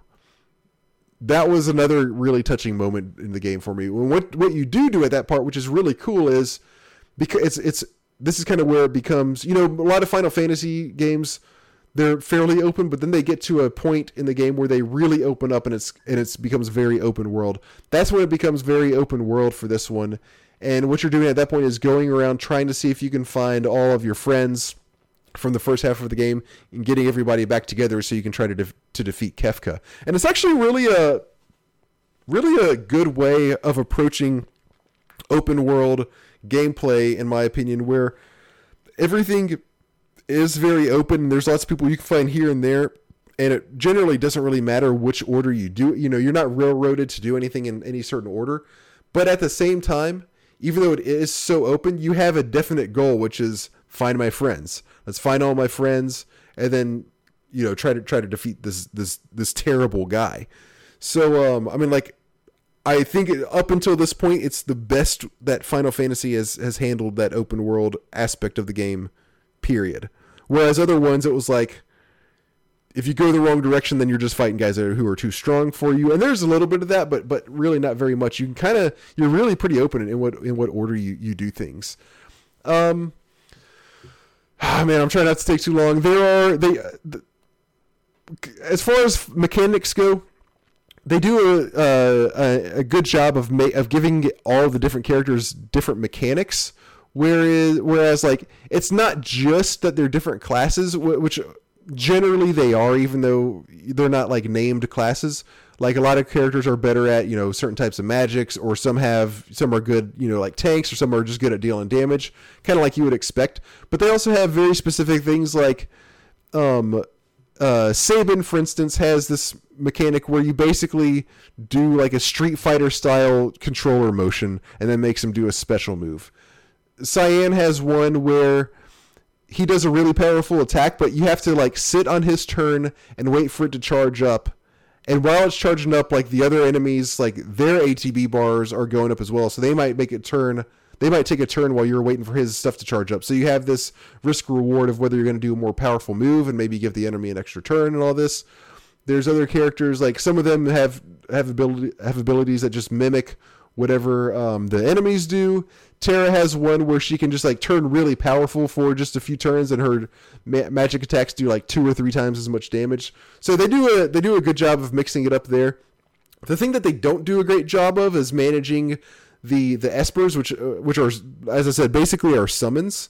It's cool that you get a lot of these espers throughout the game, and some of them you get like really powerful ones, but and you basically equip them to somebody, and they can use them that esper as a summon. But also, each of these espers has certain spells where if you do enough battles, then eventually you start learning the spells that these espers have. So like, one of them might give you fire 1 and 2, or one of them might give you some white mage spells, for instance. So if you have it equipped on one character, you get through enough battles with them, then they start learning the spells of this esper. That's a really cool concept, I think. But what ends up happening is, like, it doesn't take that long to learn the spells. So what ends up happening is, by the end of the game, pretty much every character can cast pretty much every spell, as long as you've been rotating the espers in and out, properly. So they all end up kind of samey, and it's like, it doesn't really matter who your black mage is. Pretty much anybody's going to be able to cast Fire 2, for instance.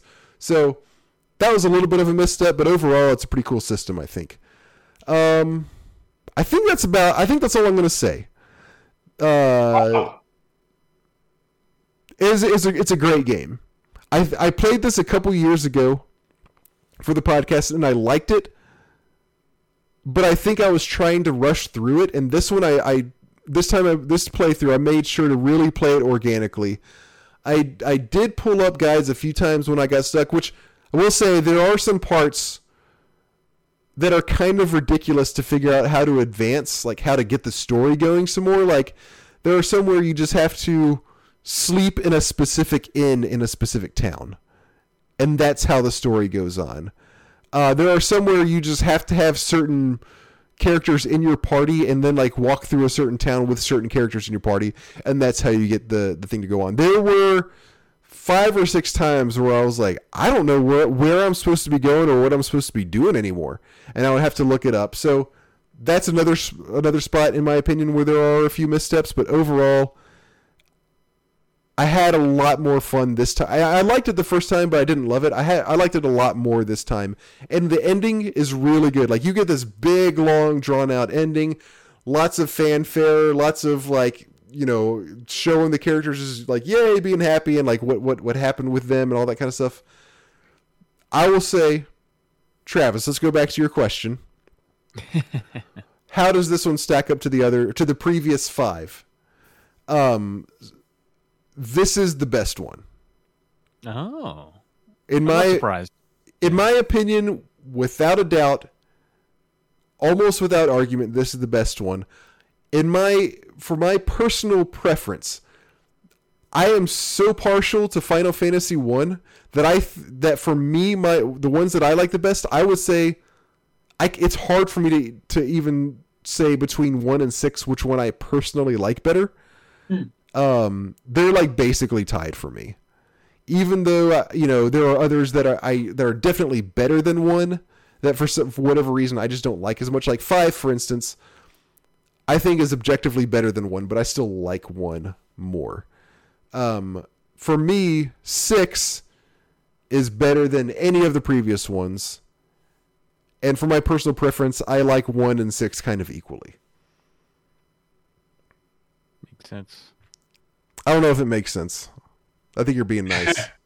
No, I think it makes sense. It's hard to separate nostalgia from the equation. So I totally get that. I mean, I have a whole channel dedicated to the NES, and I can tell you right now, it's not a great system with great games. It's a decent it's a decent system with some fun games on it, but I still have a strong affection for it. So sure.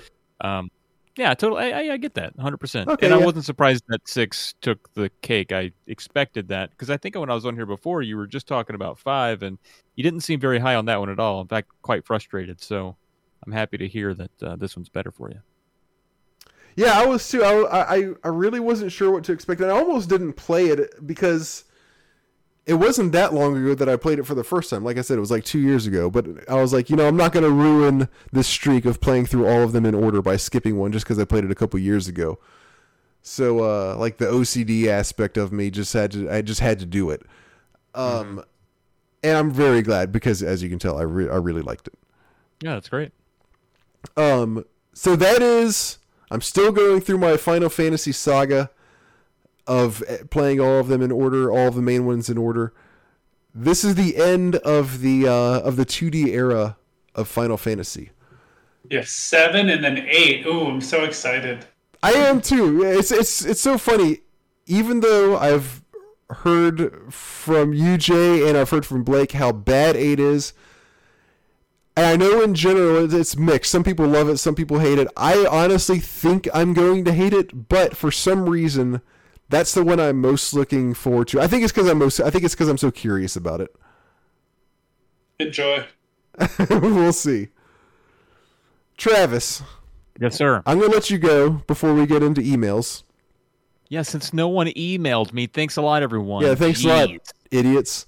Jeez, I thought I know, that's how I feel. Yeah, tell them. No, it's fine. It's fine. One day you're going to come on and we're not going to talk about Final Fantasy for 30 minutes. Well, hey, we'll see. I'll hold you guys to that. But seriously, thanks for having me on. It's always fun. You guys are great. Well, thank you for coming. Is there anything you would like to? I mean, we kind of got our plugs out of the way, but anything else you want to plug? What do you have coming up? Well, I guess you even told us that already. You say whatever you want to say before we let you go. Well, I want to say hey to Chase the Night Cleaner because I know he's a fixture on the show and he probably wrote in and I'm going to miss it, but that guy rules. Yep. And but he didn't address the email to me, which hurts. No, just Michelle. Damn it. I'll ask you his Michelle question. Can you name one alcoholic drink that you are no longer able to consume, either due to particularly bad memories associated with it or because of the taste, texture, after effects? Man, no. Although I think I can name a few drinks where that should happen. Okay. Pointing to Jaeger and tequila as we speak, but no, those things they're still fine going down. But okay. I have gone through like a stint. There's been like a week where I thought if I heard the word vodka again, I was going to explode. Oh, really? Yeah, it's but we've outgrown that. You got through it. You got through it. You got through it. Powered through. We're good. Yeah. Yeah. So I guess to plug the future things. Well, thanks for the opportunity again. Thank you for having me on. Yeah. Thanks for coming. Yeah. No problem at all. Polykill podcast. That's the one about the backlogs. Comes out every other Tuesday. Then we got the Drunk Friend. That's going to drop tomorrow with SNES Drunk. That comes out. I'll say most Fridays. It's hit or miss, but most Fridays we get that out there. NES Friends on Wednesdays on YouTube if you like NES games, because I know I do. I do. So check that out. Rob likes at least Final Fantasy and Q*bert. And then we got Tales of the Lesser Medium. That just comes out whenever we feel like it. So don't even count on that one. P's Power Hour, Michelle, she's going to be on soon, so she can plug her own stuff. But we also got Indie Quest. If you like indie games, we got another podcast on the network. Yep. So I would just invite everyone to go to polymedianetwork.com and poke around. Maybe you find something you like. Maybe you don't. But thanks for poking around anyway. We appreciate it. And again, thanks for having me on, boys. I really enjoy talking about the video games. So anytime you need a guy, Final Fantasy or not, I'm in. I'm down. Will do. Appreciate it, and thanks for hanging in with us, and thanks for coming on, Travis. It's always fun. Yeah, all right, take care. Yeah, enjoy. Take care. See ya. Yep. All right, Jay, you ready to power through the rest of this? Hell yeah, I'm losing my voice, but I'm here for it. That's dedication. So is it email? Am I leaving anything out, or is it time just to jump into emails now? I think it's email time, right? You're to top 5, which we don't do anymore, so that's probably what you're thinking. Maybe that's what I was thinking. I meant to ask you, Jay. Have you played 6? Yeah, a long time ago. I've touched it like off and on every once in a while, but I've never been able to get through it again. I really enjoyed it when I was younger, but it's been a minute. Okay, so you did really like it. You just don't. It's just been a long time. Yeah. Okay. Yeah. I was just curious about what your thoughts on it were. It was one of the games that I played with a close friend of mine, so we kind of did like a 2-player playthrough, if that makes sense. We would just like play together when I was at his house. So I didn't play the entire time, but I still really enjoyed it. Okay. All right. Yeah, as I said, I really liked it even more than the first time. Okay. Emails. We got a few of them, so let's hit these bad boys. First one is from Chuck. Jay, the title of this email is Diablo 2. Oh, God. Chuck says, "Hey guys, let's take a moment and hate on Blizzard. Even though Blizzard sucks, I bought Diablo 2 Resurrected for my Switch on release day. I'm sorry. Sorry, Chuck. Because I loved the game back in high school. I figured, hey, this would be a great game to pick up here and there while on the go. I downloaded it overnight, eagerly anticipating getting into it the next day. So the next day I got out my Switch while out and about during the day, started up the game. Guess what? You have to be logged in to both Switch Online and Battle.net to play Diablo 2 Resurrected, so it doesn't work when you take your Switch on the go. Thanks, Blizzard. Fuck you very much for killing half the value of having a mobile console." Classic. Yep, there it is. Love it. Another person who's not going to buy shit from them. It's just so crazy to me. It's nuts. I'm sorry, Chuck, that you had that experience. It sucks. It blows. Yep. Okay, next one is from Mike. I like this. He says, an email sure to excite Rob. Oh. Hello, CGP. This is Mike chiming in for the first time in a few episodes. I noticed the email section of the show has been a little slow, so I'll do my part to bring some excitement by talking about a game I played for the first time that Rob loves. In the year 2021, I finally played... What do you think it is? Metal Gear Solid. Metal Gear Solid 1. There you go. Rob, you set the expectations sky high for me with this series. I was worried I would be let down, and well, here are my thoughts. Let's get the bad out of the way. I bought the PC port on GOG. Okay, I can see this not being... I can see this not translating well to PC, even though I've never tried it. He says, I could not find a version to play on PS4 or Vita, so I had to go through GOG. This issue may ring true across all versions of the game, but the controls are rough. Even playing with the PS4 controller, they were clunky at best. The button layout was awkward, and I can't tell you how many times I made Snake crawl by accident in the middle of a fight. Honestly, Mike, that might just be the... I think I pretty much have the same problem. That might just be the game. I I normally can deal with dated controls from games of this time period, but this was very distracting and a huge strike against this game. However, this was my only major complaint. Now on to the aspects I found dated, but still charming.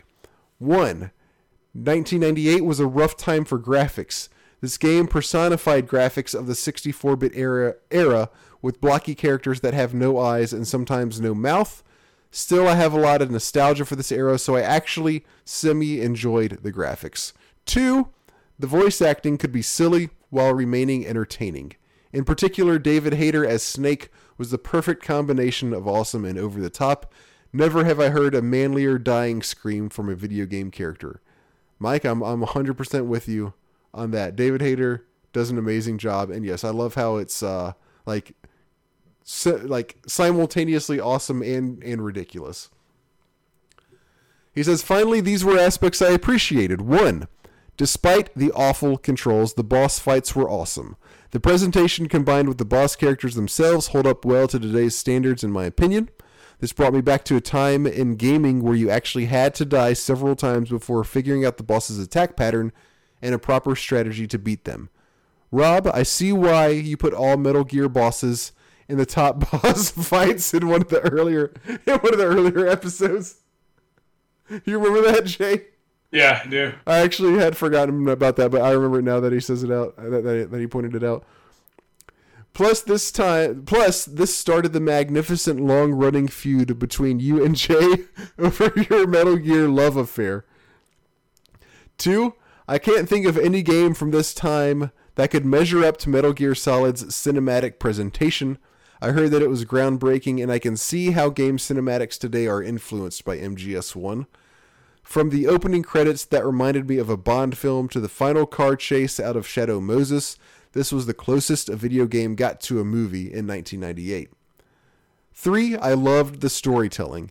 One of my college roommates described this game as made by a Japanese man based on American action and spy movies from the 80s and 90s. Those influences were certainly there, but it was so much more. Government conspiracies, one double cross after another, and Kojima's outside-the-box storytelling style. I could write a whole essay on this, but we'll stop here. I already bought Metal Gear Solid 2 and 3 HD Collection on the Vita, and look forward to playing those. While Metal Gear Solid is certainly dated with its controls and graphics, it got me excited enough to continue the rest of the series. I am now playing another classic both of you love, Earthbound. Ooh. I'm enjoying it so far. Keep up the great work, gentlemen. Mike, I love it. Great email. Thanks for writing in. Fantastic email. I agree with basically every single thing you just said. All the things you pointed out are things that I love about it also. And I'm very glad also to hear that you're playing Earthbound. That's I want to hear about it. I want to hear about it in the future. Tell us your thoughts. MGS, Robert and I used to fight a lot about it. I don't have nearly as much animosity towards it anymore, but I would love to hear your thoughts on Earthbound. Oh yeah, definitely want to hear Earthbound as well as the other Metal Gear Solid ones. Let us know when you get done with any of those. All right, let me make sure I'm not skipping. Okay, we actually have two. We have two emails from Chase the Night Cleaner, so that's cool. He says, yeah. First one, happy email day. Chase says, hello gentlemen, Chase the Night Cleaner here with a teeny tiny email, which brings me to my question of the day. What is one thing that you are afraid of? For my son, it's spiders, and for me, it's snakes or some kind of major apocalypse. And that's it for me. Told you it was tiny. Thanks for all that you do. This wonderful section of the podcast. Cheers and talk again soon. Chase the Night Cleaner. Jay, two things. What do you? One. Okay. I've always been scared of heights. I have gotten over my fear of heights quite a bit while hiking, and I've pushed myself really hard. Yeah. The idea of getting stuck in a cave and then water filling up is the most terrifying thing in the world to me. That's really specific. Concept. Oh god, I think about it all the time. Terrifies the shit out of me. The second thing that scares the shit out of me is that as I get older, I'm concerned that I'm not going to enjoy playing video games as much. No, really? I still enjoy playing video games a lot, but I will say when I was a teenager in like my early 20s, I enjoyed it more holistically. I don't know. I get nervous that at a certain point I'm going to get bored of video games. I'm hoping I'm wrong, but it's just something that kind of scares me for the future. I think I'm a little bit more picky, but I still get the same enjoyment when I find stuff that I really like. The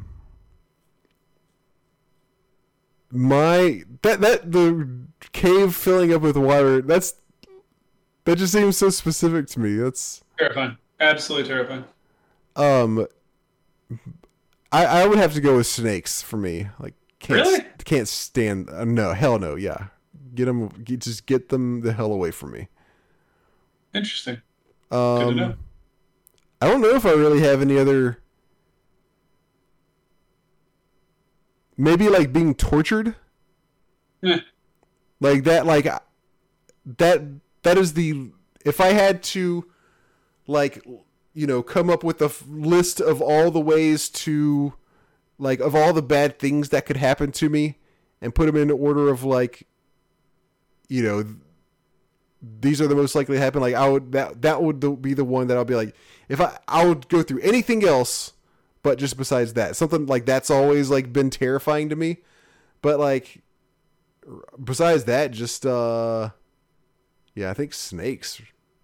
I just hate snakes. A lot of people have a big fear of drowning, which is kind of basic, kind of like what you just said. I've never thought drowning sounded like that would be so bad of a way to go. Unless there's snakes around you.